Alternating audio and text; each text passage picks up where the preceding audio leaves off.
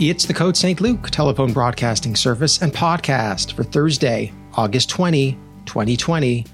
On today's episode, TV and movie librarian Stephen Tomlinson is here to talk about the life and career of the legendary actor Marlon Brando. You know, when I was a kid, the first I ever saw of Marlon Brando was as the father of Superman in the first Superman movie. It was only later that I learned that he was a huge star in The Godfather and all those movies earlier on in his career. And naturally, Stephen doesn't spend a lot of time or any time speaking about his role in Superman, much to my disappointment. However, he does get into the early career of Brando and the late career of Brando as well. And it's a really good overview of the life of Brando. We hope you enjoy it. Here's Stephen Tomlinson. Hello, everyone. This is Stephen Tomlinson of the Code St. Luke Public Library.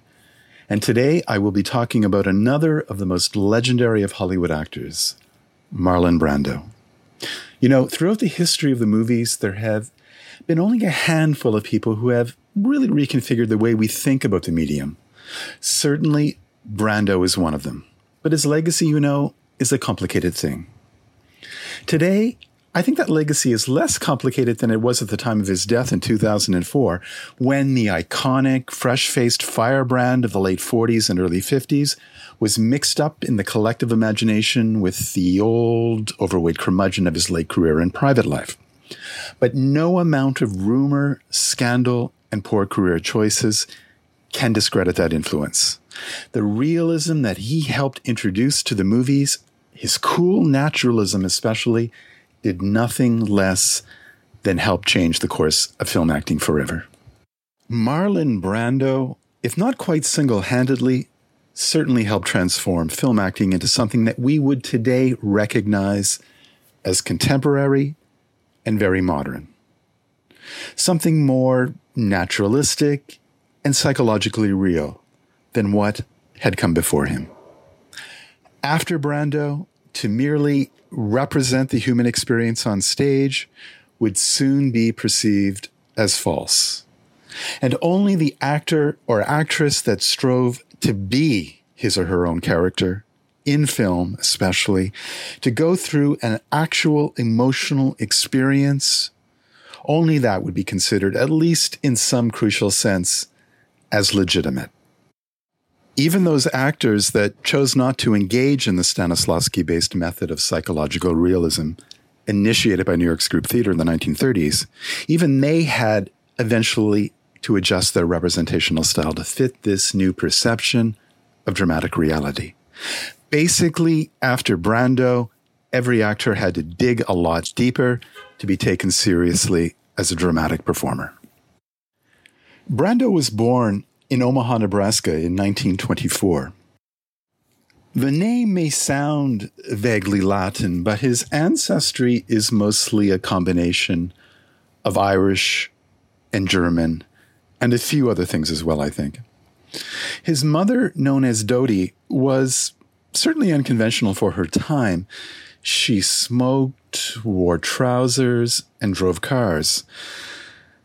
An actress herself, and even a theater administrator, she had helped Henry Fonda, for one, another native Nebraskan, begin his acting career.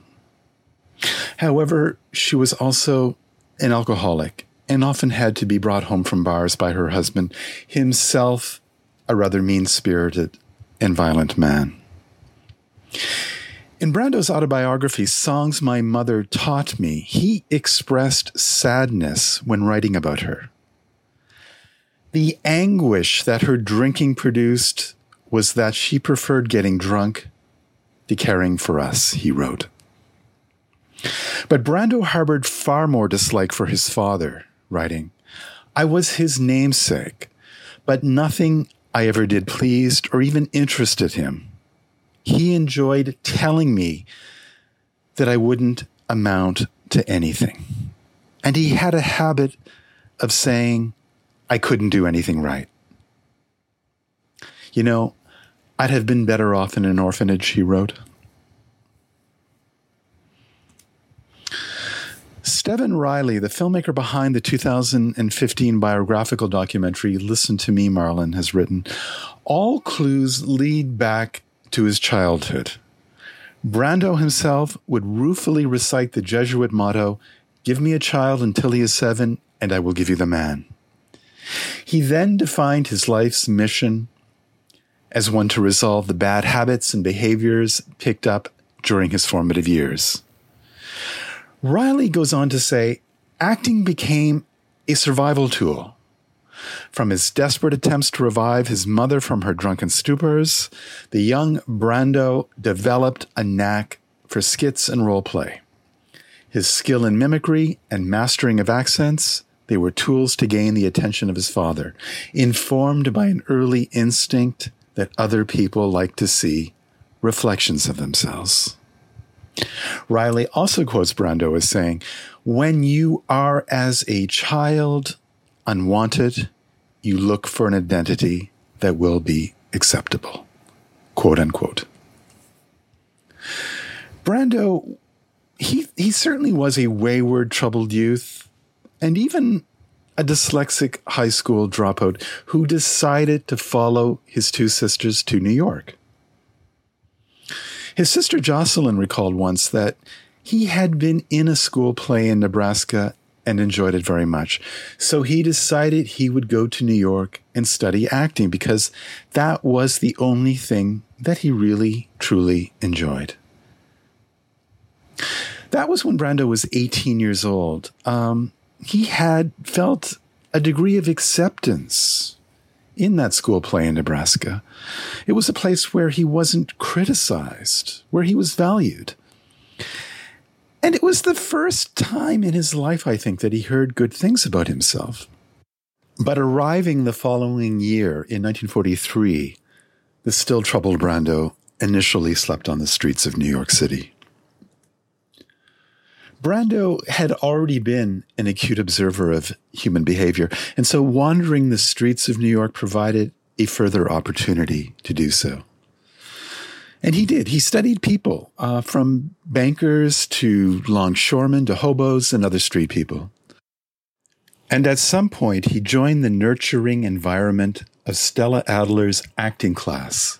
And from Adler, he learned the techniques of the Stanislavski system, which encouraged the performer to draw upon his or her own memories and experiences to create a more realistic and naturalistic portrayal. You know, I think it may be safe to say that because of his vast reservoir of past emotion, which must have ran deeper than most, that he proved a quite precocious student.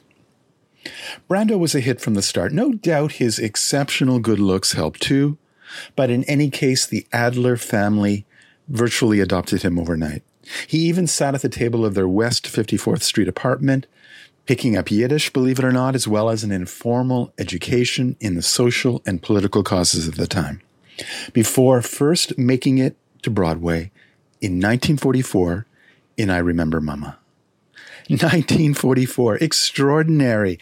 That's just a little more than a year after he arrived in the city, completely penniless.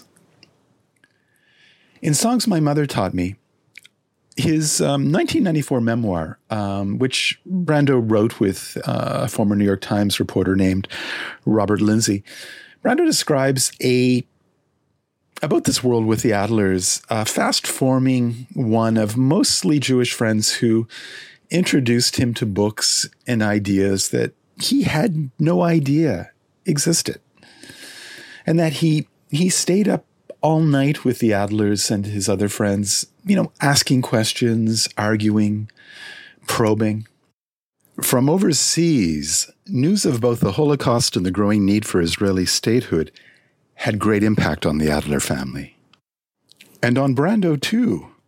In 1947, shortly before his explosive fame on Broadway in A Streetcar Named Desire, he played the lead role of David, a young concentration camp survivor, in A Flag is Born, a theatrical production written by Ben Hecht, best known as a Hollywood screenwriter, and a great one, too, to raise money to free Palestine from the British and create an Israeli state.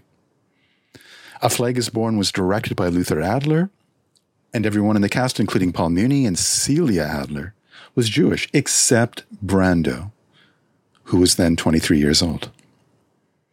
So Brando's intimacy with the Jewish struggle became part, I think, of a universal view that he would express, often controversially, about human rights, especially in the years to come and at the height of his stardom in the 1960s and beyond. It was, of course, in the Broadway production of A Streetcar Named Desire in 1948 with Jessica Tandy as Blanche Dubois that Brando first made his name in a big way. His electrifying stage performance in Streetcar would be the very reenactment of his own traumatic childhood memories of his father. In fact, Brando said that channeling his father's violence every night for the performance nearly led him to a nervous breakdown. And years afterwards, he said, "What I remember most about A Streetcar Named Desire was the emotional grind of acting in it 6 nights and 2 afternoons a week. Try to imagine what it was like walking on stage at 8:30 every night, having to yell, scream, cry, break dishes, kick the furniture, punch the walls, and experience the same intense, wrenching emotions night after night, trying each time to evoke in audiences the same emotions that I felt. It was exhausting," quote unquote. But it worked, and Brando's animalistic, sexualized, fearless approach seemingly burned its way into the audience's psyche like no other actor had before or since.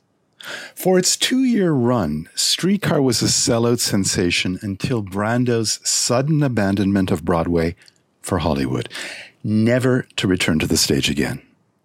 I guess it must truly have exhausted him. For his first role in Hollywood, Brando played an embittered paraplegic World War II veteran in the Stanley Kramer-produced movie The Men.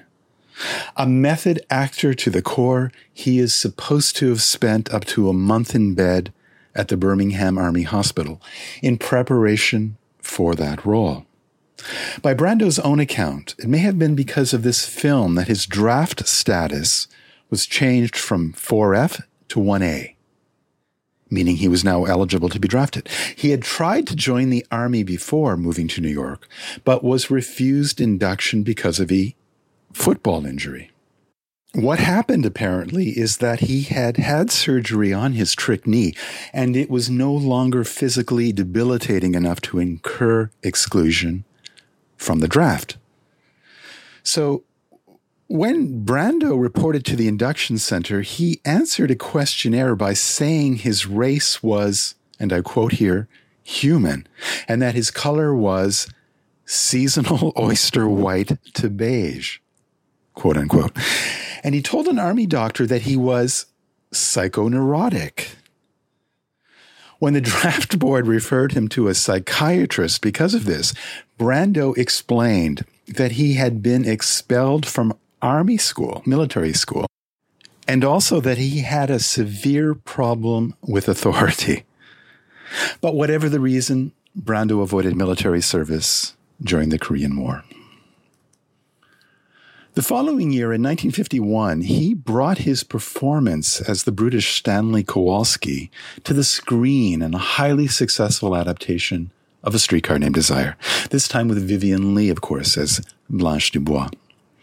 The performance, I think, is justly regarded as one of Brando's very greatest in the movies, perhaps equaled only 3 years later by his role of Terry Malloy in On the Waterfront. In fact, the popular reception of his performance in Streetcar was so positive that Brando quickly became a sex symbol, despite the character being a highly unsympathetic one. And the role earned him his first Academy Award nomination for Best Actor, though he lost to Humphrey Bogart in The African Queen. The camera loved Marlon Brando. It still does. When we watch his films today, his charisma is palpable. He was certainly one of the best-looking men in movie history, too, soon to be every bit an icon of the 1950s as the abstract art that he had begun to collect. Both things being, I think, very confident and vivid symbols of mid-century American modernity. You know, a little known fact about Brando's acting is that early in his career, he began using cue cards instead of memorizing his lines. Did you know that? He later claimed that this helped bring realism and spontaneity to his performances. However, some thought Brando used the cards out of laziness or an inability to memorize. Once, 20 years later, on the set of The Godfather, Brando was asked why he wanted his lines printed out. He responded, "Because I can read them that way."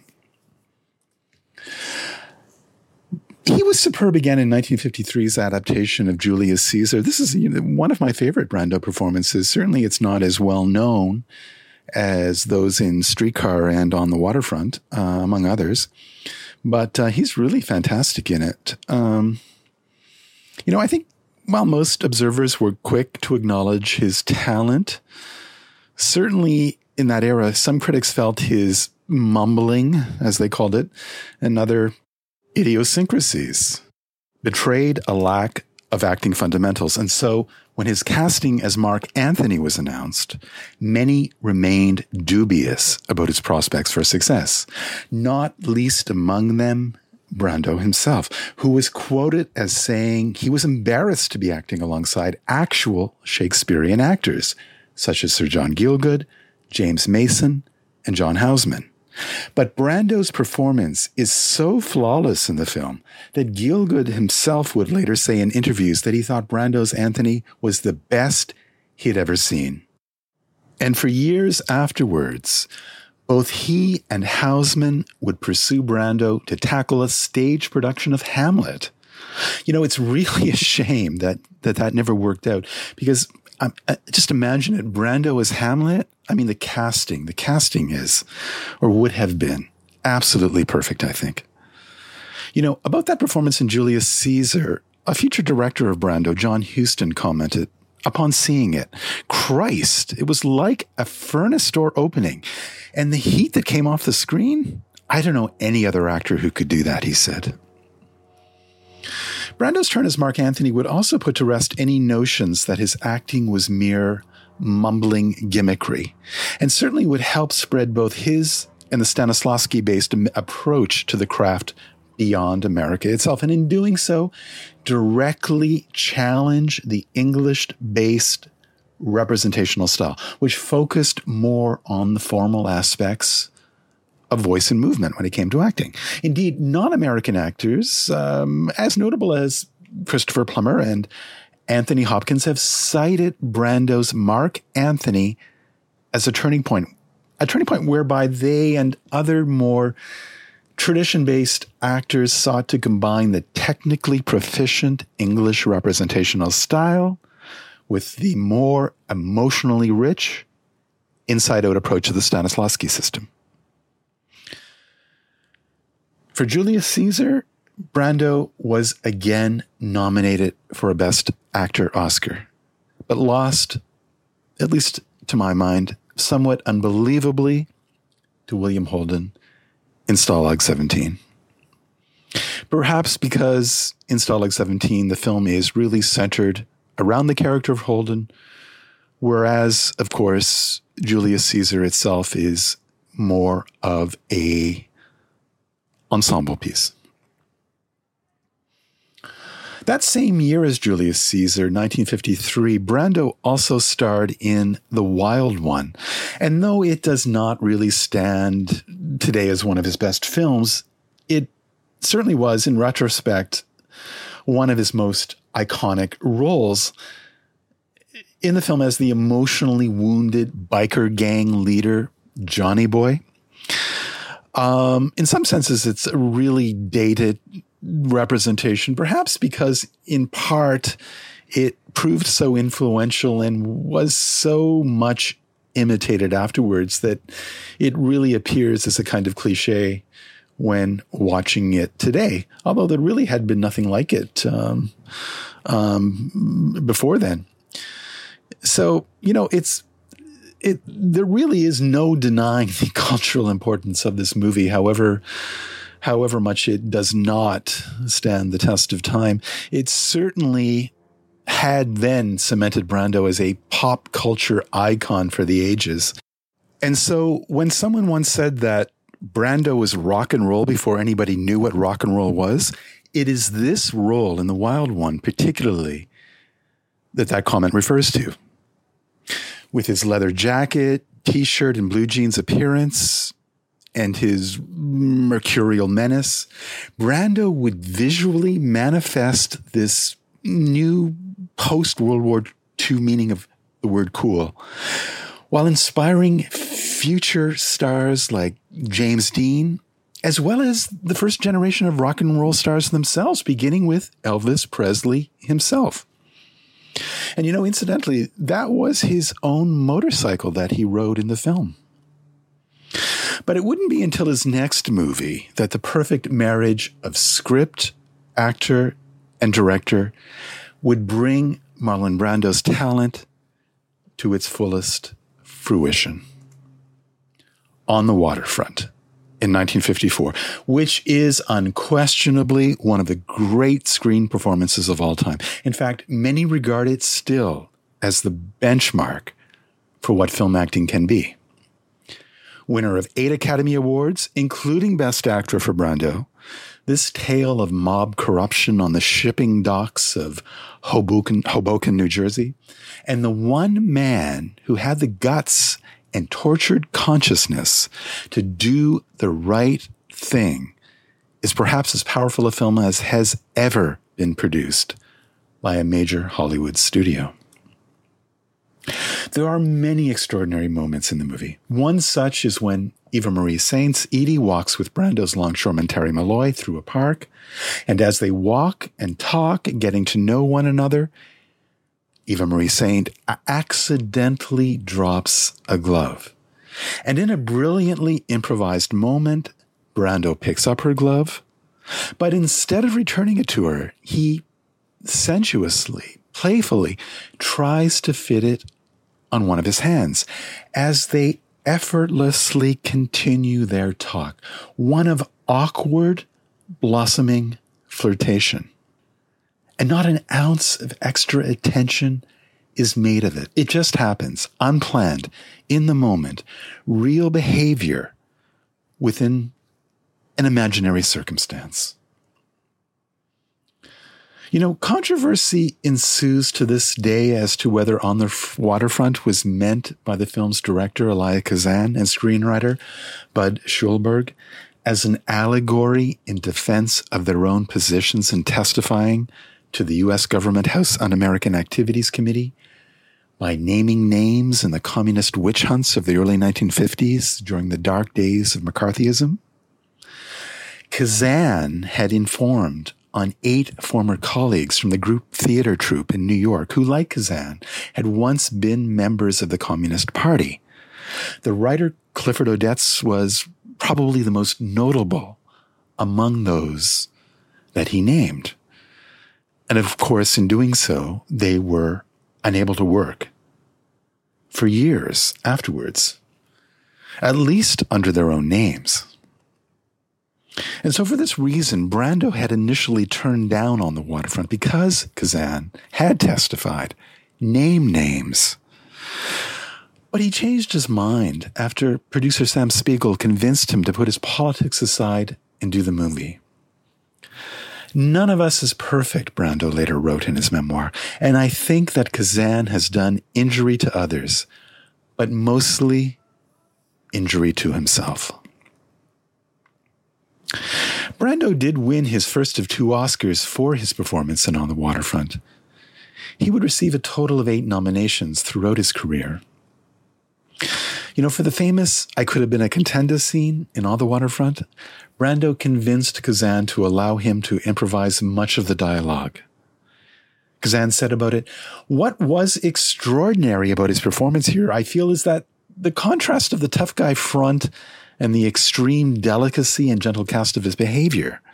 What other actor, when his brother draws a pistol to force him to do something shameful, would put his hand on the gun and push it away with the gentleness of a caress?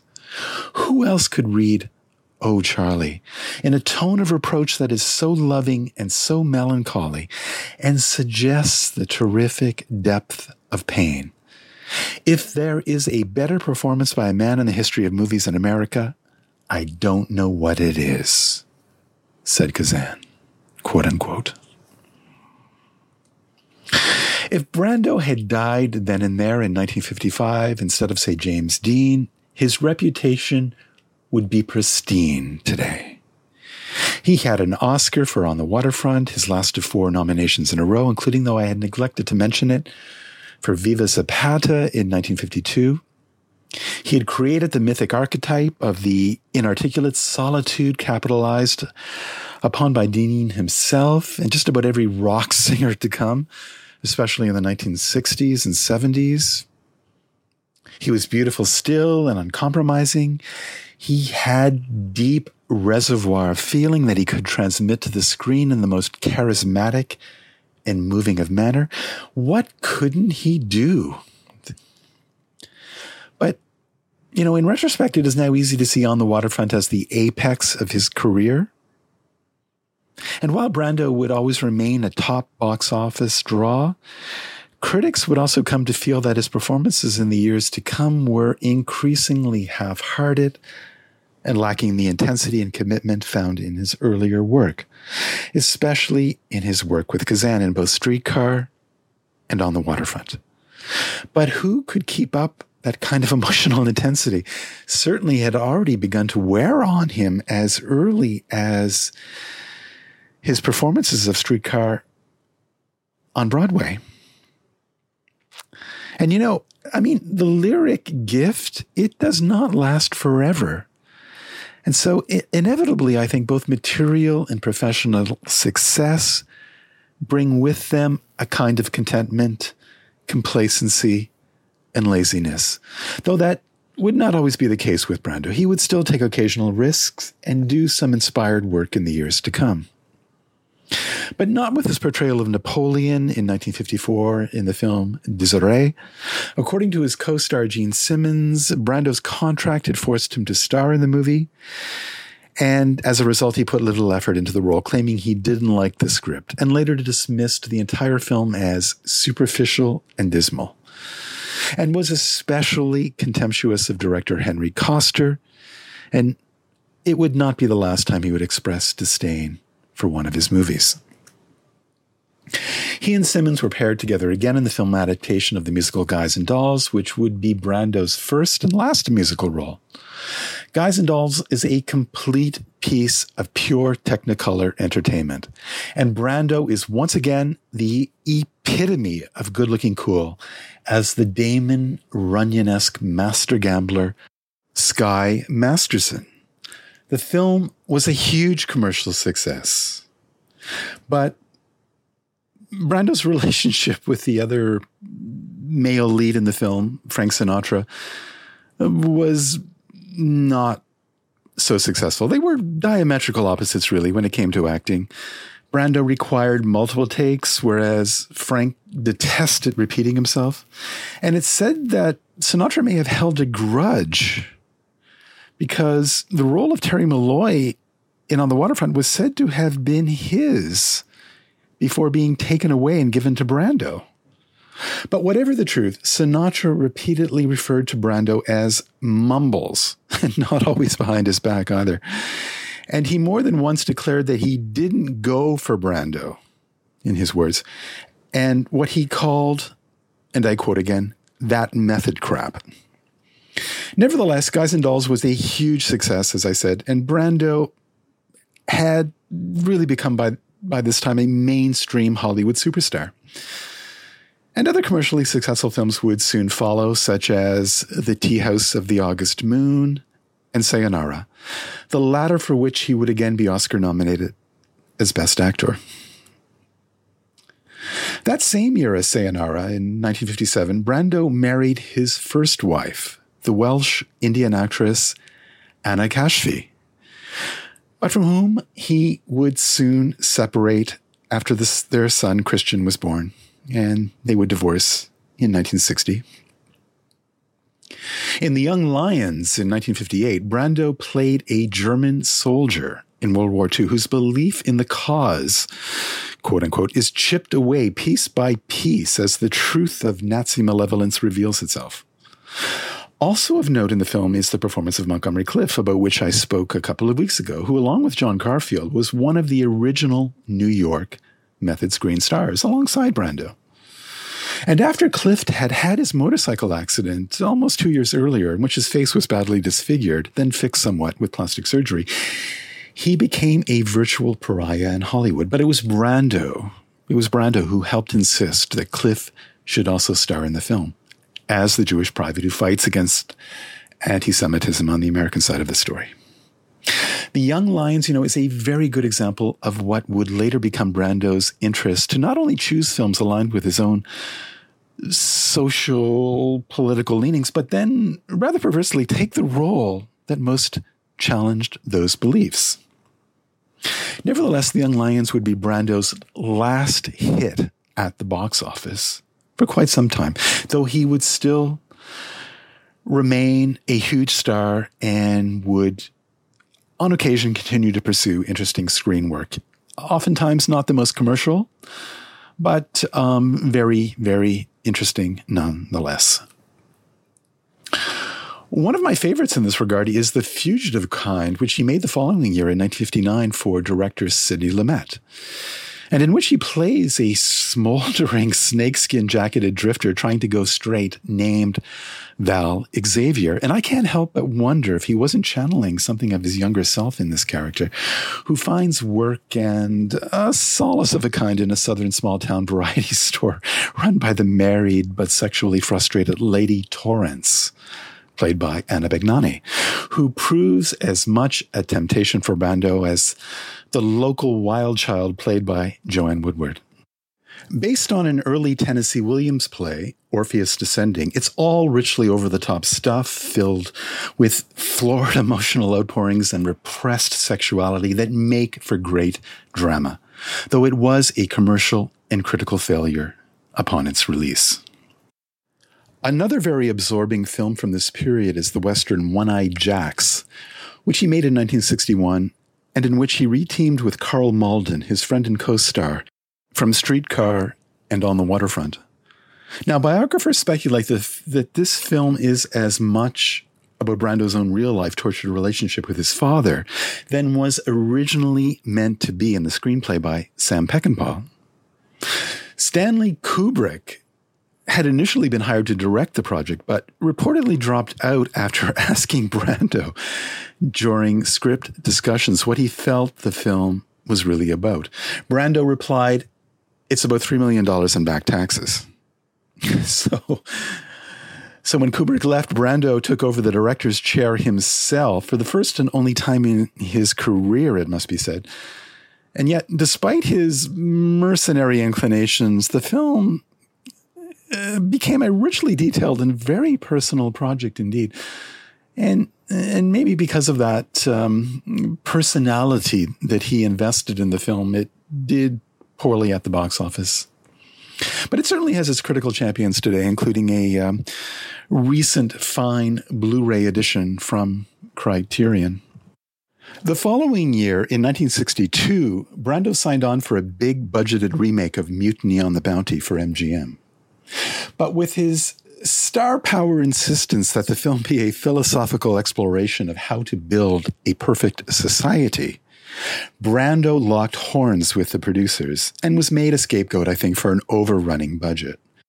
Indeed, Mutiny on the Bounty nearly capsized MGM.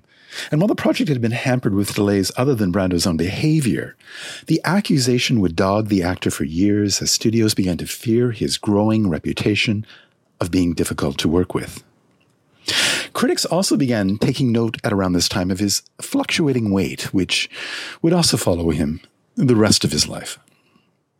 Mutiny on the Bounty did do poorly at the box office and is, along with Cleopatra, one of the films that almost stopped Hollywood dead in its tracks in the early 1960s, as it grappled with how to appeal to a younger generation not interested in epic filmmaking or the stars of the 1950s. But perhaps most significantly for Brando personally is that he discovered an island paradise, an atoll really, 60 miles north of Tahiti, while filming Mutiny on the Bounty in 1960. 6 years later, he purchased it for $270,000 and lived there with his third wife, his Mutiny co-star, the 20-year-old French-Polynesian actress Charita Terapia, and their 2 children, for weeks at a time as he escaped what he would have considered the polar opposite of such a paradise, Hollywood itself. Today, it operates as a resort called the Brando. By the way, Brando's second wife was Mexican actress Muvita Castaneda. And his many biographers like to speculate that Brando's so-called doomed romances were a direct consequence of an abandonment complex relating to his mother. The idea here being that rather than wait for the inevitable departure of his wives and girlfriends, Brando would run a sledgehammer through the relationships himself. Lending credence to this idea, Brando himself said somewhat darkly in his memoir, "I would probe and test women to find their breaking point, at which they would then tell a lie and show weakness," quote unquote. So, all in all, not always a nice guy. In any case, we do know that Brando was the biological father of at least 11 children, plus 3 more who were adopted.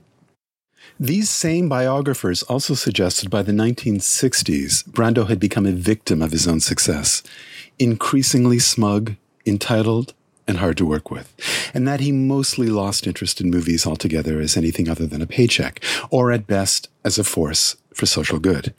He took up causes instead, among which were Tahiti itself and Native Americans most notably. But throughout the decade, he appeared at demonstrations, marches, and sit-ins, especially regarding civil rights causes, and was a notable presence himself at the 1963 March on Washington, where Martin Luther King gave his famous "I Have a Dream" speech. As a televised forum just after that march, he spoke about how he hoped that it would benefit all minorities. The problem seems to do with hatred, he told viewers in a precise tone.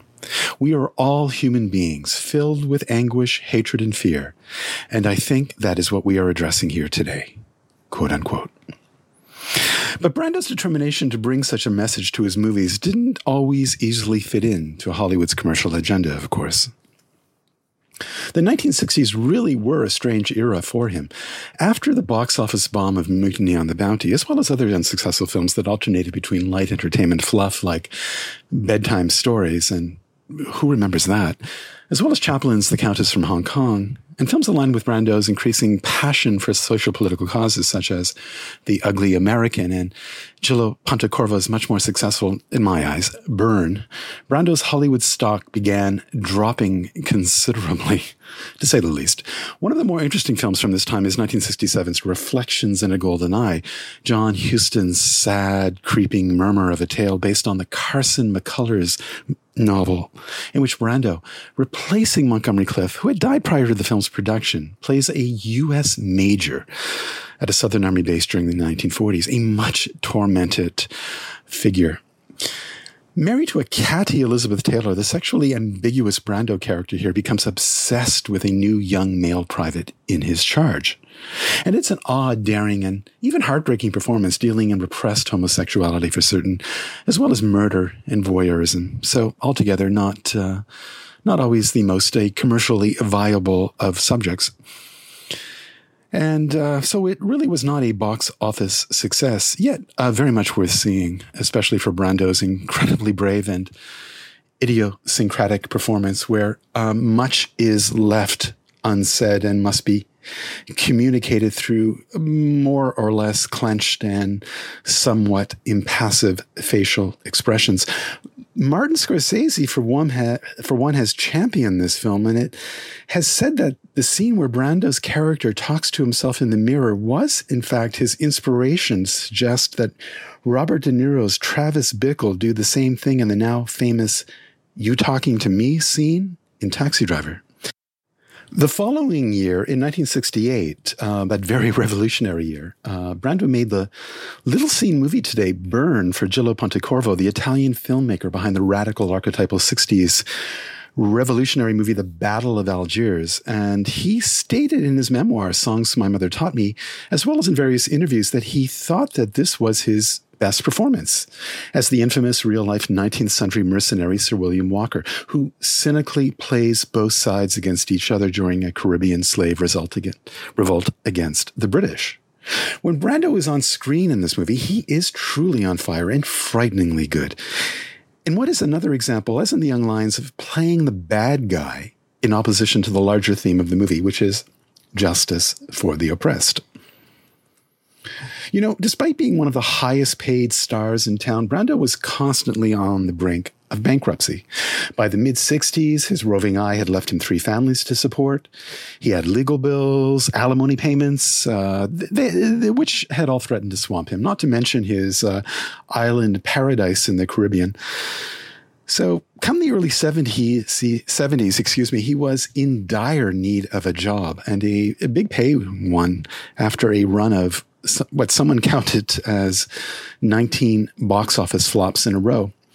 So it might be fair to say that his career was, by this time, more or less on the scrap heap, and that he had not had an unqualified box office hit since The Young Lions in 1958. Step forward, Francis Ford Coppola and The Godfather in 1972. It really revived Brando's career. Paramount studio heads were opposed, very much so, to casting Brando as Don Vito Corleone due to his supposed difficult reputation and long string of box office flops, certainly. Brando also had One-Eyed Jacks working against him, a troubled production that had lost a lot of money for Paramount when it was released 10 years earlier.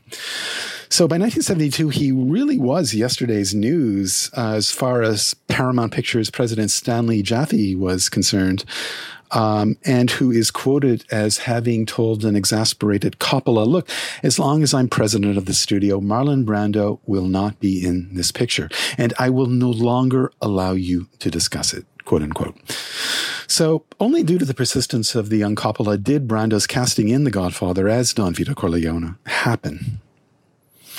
You know, of course, in the movie, Brando famously puts tissue paper in his cheeks to help make him appear older, as well as extra padding around his waist, and also came up with a hoarse sing-song voice for his character of Vito Corleone. He really isn't the heart of The Godfather. It's more a film about Al Pacino's Michael, but he did get his second Oscar as Best Actor, playing the very much glorified mafia boss who, you know, believes in family, was for honor, and against the drug trade, etc.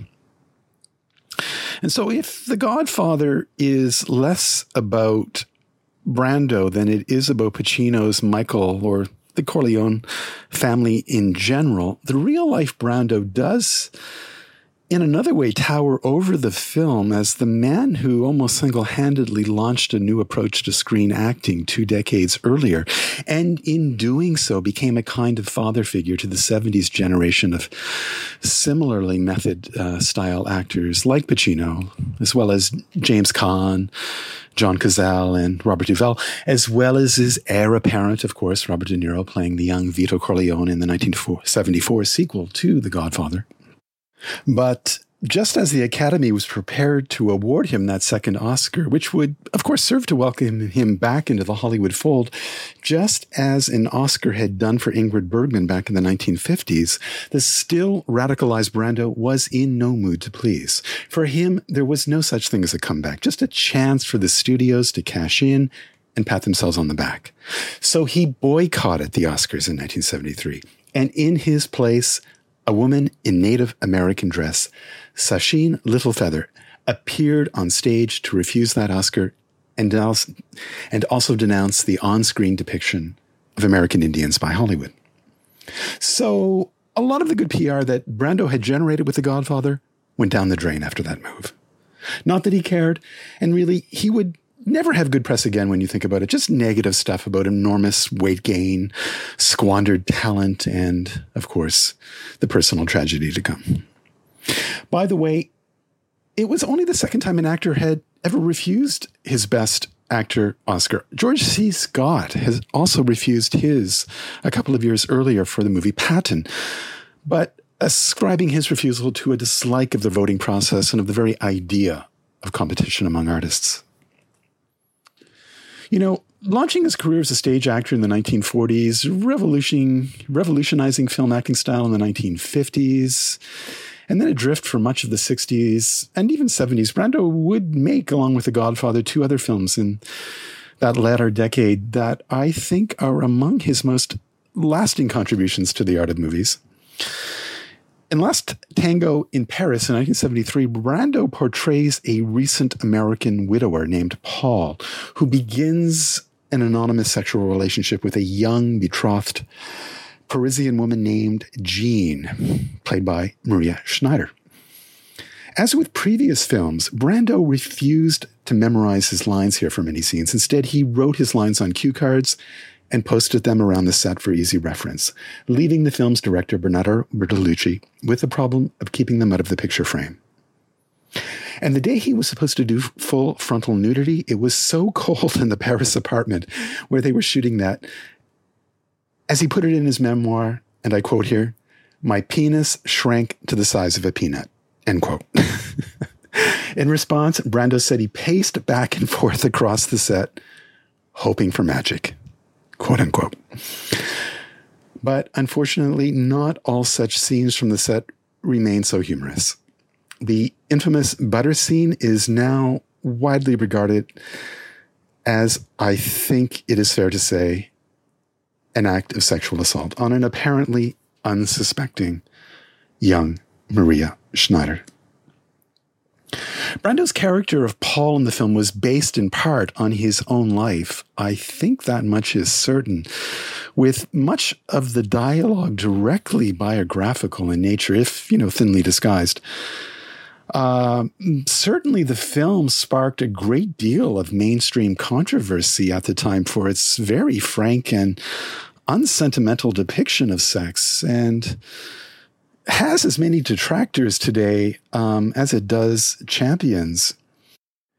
In interviews with Maria Schneider, as well as with Brando himself, both revealed that they had felt manipulated, tricked at how deeply the director Bernardo Bertolucci had exposed both actors emotionally, spiritually, as well as physically, of course, most directly regarding Maria Schneider herself. And Brando swore he would never allow himself to be this naked, this emotionally exposed ever again. And I think it's fair to say that he never gave all of himself to his work in any future films.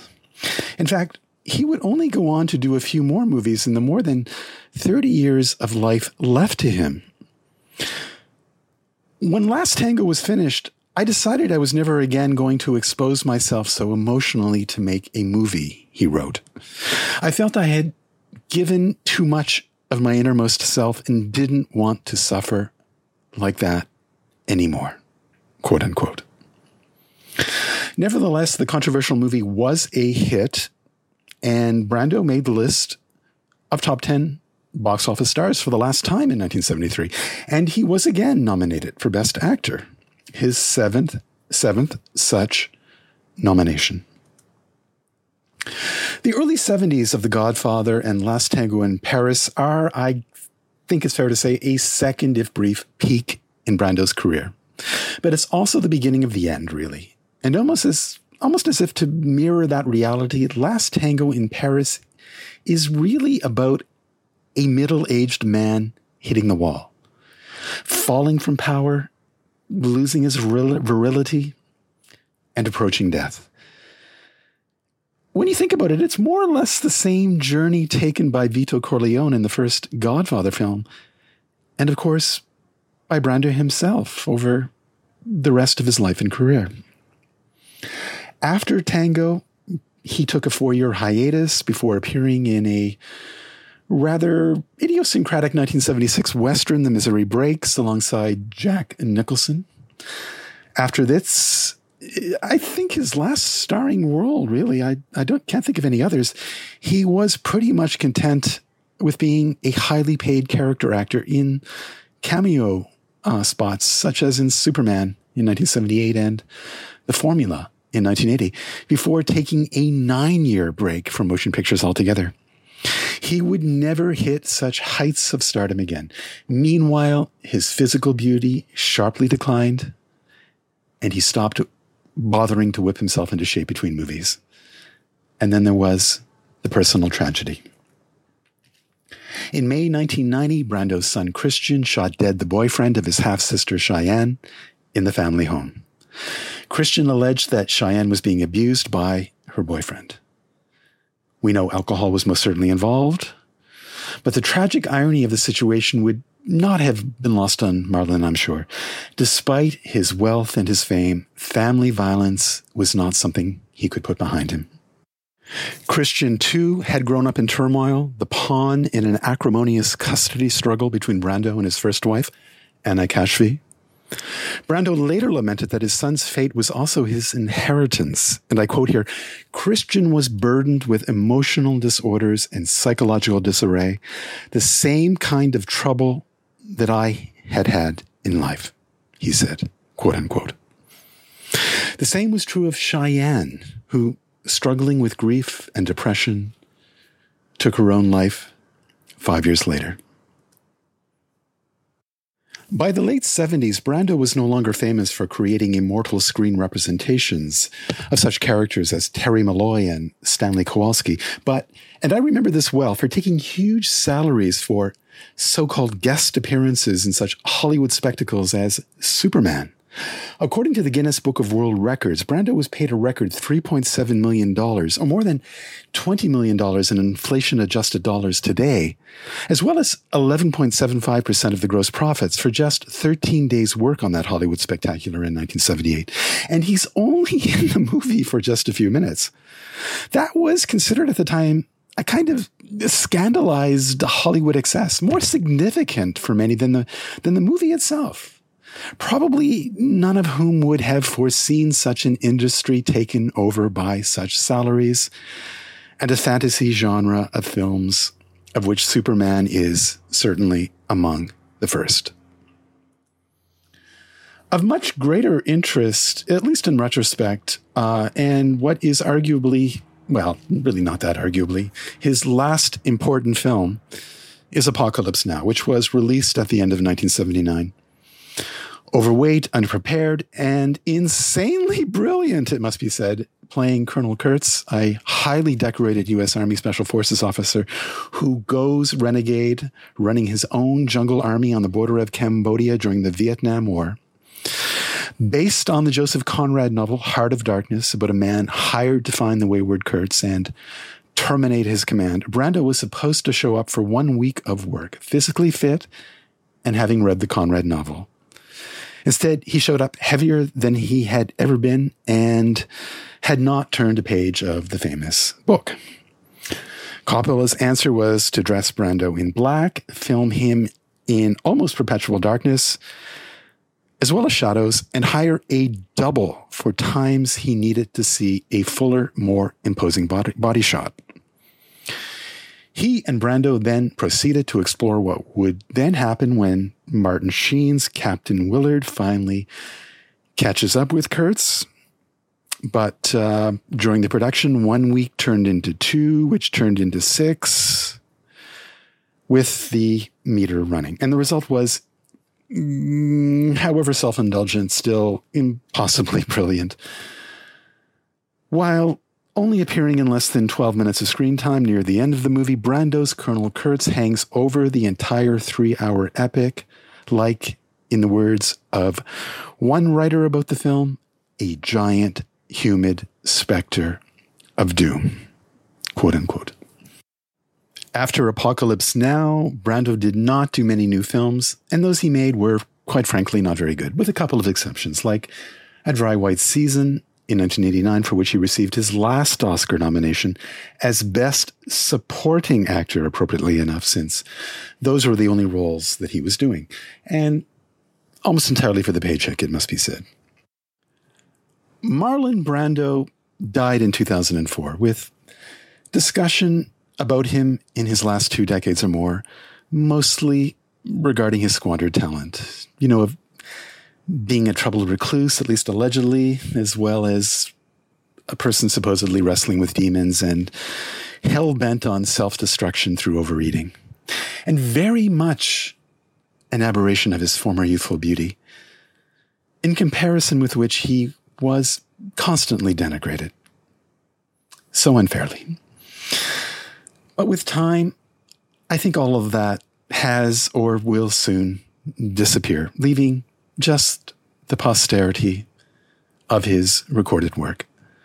With so many great, even iconic performances in such wonderful films as A Streetcar Named Desire, Julius Caesar, On the Waterfront, The Fugitive Kind, The Godfather, Apocalypse Now, and so many more. Brando once said that what he did was all about surprising people. You never let the audience know how it's going to come out, he said. Hit 'em, knock 'em over, be surprising, figure out a way to do it that has never been done before. And at his best, that was his approach in those movies of the early 50s and early 70s. And that's why I think his best performances will endure. As long as we have movies, we will be watching Marlon Brando. He represented something for people tired of convention and cliche, something ferocious and unpredictable, completely interior and totally invigorated. And that's precisely what was best about his acting style. Thank you, everyone. You've been listening to Stephen Tomlinson of the Côte St. Luc Public Library. Forgive me if this one ran a little bit long, but I hope you've stuck with it and enjoyed this talk about the life and career of Marlon Brando. I also invite you to join me next week for more movie talk, hopefully a little more concise. And remember, if you have any comments or questions, you can best reach me at stomlinson@cotestluc.org or by means of the library's Facebook page, or even by calling the library at 514-485-6900 and leaving a message. All the best, and bye-bye for now.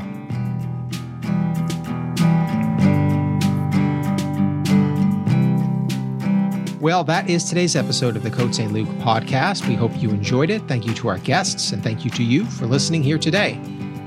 The show is produced by me, Darryl Levine. The telephone broadcasting service and podcast was launched as a way to get content into your home during the pandemic period.